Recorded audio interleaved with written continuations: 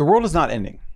Every time you see the Fed like this, it gets really aggressive. Everyone talks about how everything's going to break down. We're going to run out of food. We're going to run out of power. Prices are going to skyrocket to hyperinflation, though that might actually happen, which is why you have to buy Bitcoin, maybe some gold and silver. But the world isn't going to come to a standstill. It's not going to completely break down. Like, there is so much redundancy built into the system. Now, supply chains are kept lean. It's a kind of lean manufacturing methodology where you keep just-in-time inventory, and so that does cause problems. But there's small farmers around the world, and they can increase demand. They can grow more food. People could do with less. There's lots and lots of calories in pantries in every American household in the country, right? Many around the world. We already waste like some ridiculous 30% of all food or something. There is a lot of backup for a lot of things. So I'm not worried. Now I have a plan B. My plan is more mobile. I'd rather leave than wait it out. Especially if it's like a political or governmental thing. But if supply chains break down, there will be certain areas, certain countries, certain islands that will be more resilient, that will have local foods that are easy to get. You could go live in a place like Costa Rica, go live on a beach, go live in the Caribbean, fish all day, plenty of fruit around you, etc., not overcrowded. So there's a lot of options like that. These areas would definitely grow, but I think that would actually be a good thing. There'd be communities that would grow with like minds, come together. You'd get back to stronger communities, more local, less globalization, less relying on this global supply chain, inflation, money printing governments and the state, which all siphons off value to keep the entire charade, the entire game going. So if we were to have a reset like that, it'd be good. I don't think it'd be a reset where it's like Zombieland apocalypse. I don't think that's going to happen. I just don't. I'm hoping, part of me is hoping, but the other part of me, the realist, has also planned. So, I don't really have to worry about it all that much. Now, let's just assume none of that happens. What about the markets? Stock market's tanking, all this, whatever.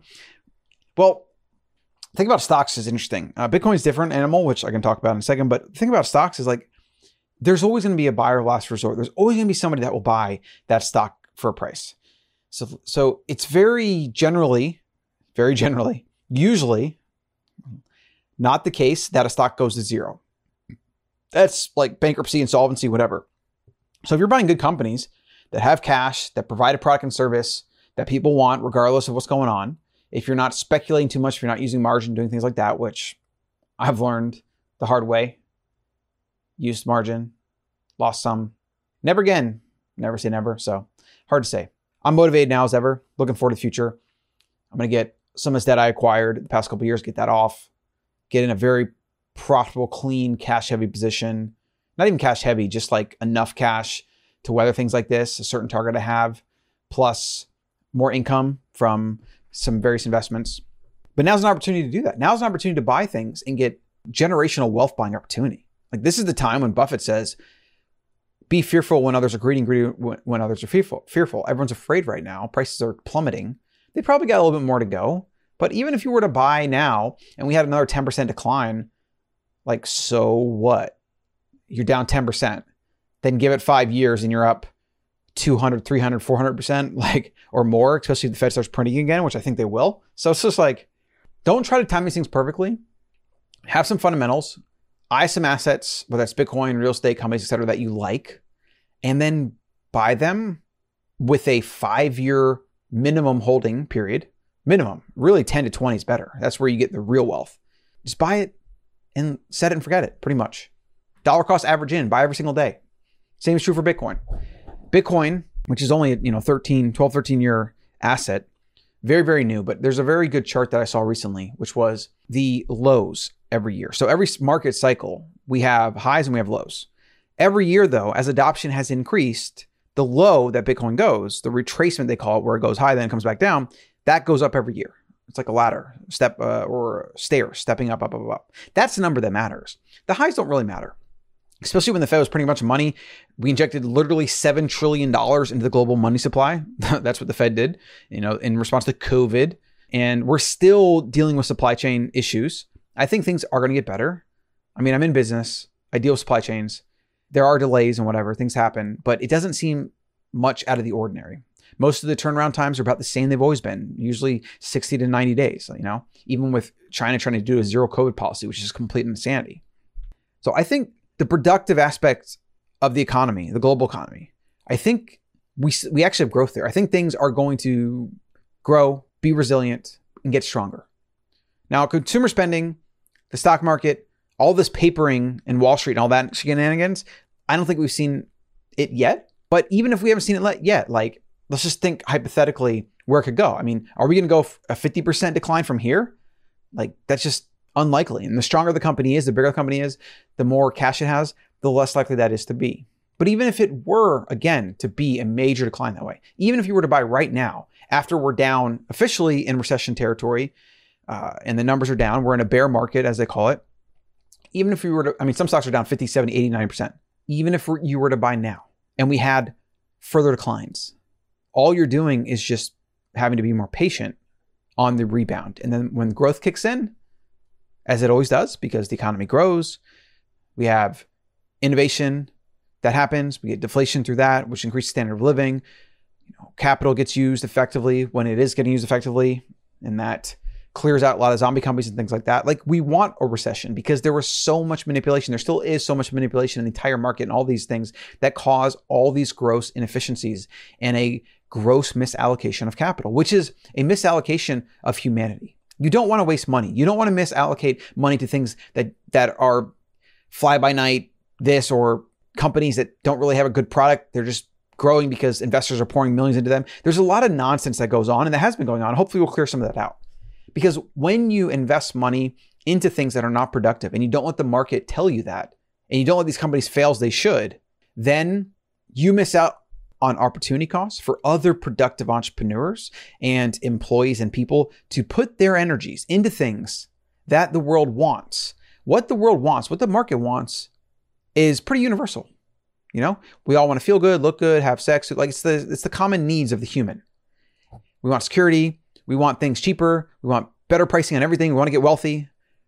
If we can give people what they want, which is what the market has always done, that's why it's grown to be what it is. Humanity will get better. Things like healthcare will improve. Pharmaceuticals, corrupt as that industry is, and as regulated as that is, which is part of the corruption, that will probably get better, more life-saving drugs for the things that are actually needed, more healthy, thriving, happy humans. And that will be better for everybody. There'll be more wealth created and happiness and human flourishing. Humans will find a way forward. And it's crazy because students of even financial history, let alone just history, but financial history, know that these things always go like this. But if you zoom out over 100 years, the chart still starts way down here on the left and goes all the way up to the right. That's why when you have major corrections like this, if you're a long-term investor, like Buffett, for example, you're frothing at the mouth because you can buy companies at a discount. And then you hold them for 10, 20, 30, 40, 50 years. And then, like Buffett did, he literally, most of his wealth came after he was 60. I think he might have been a billionaire or something at 60, or maybe even 100 millionaire. And then 60 on is when he compounded, and eventually was worth, 80 billion now or whatever it is.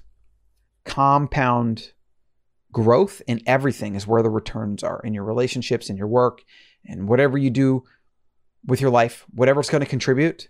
You put out the best of you when you focus and you really stay committed to something. That's where the results come from. And it's true of investing. It's true in personal growth and development. It's true in relationships.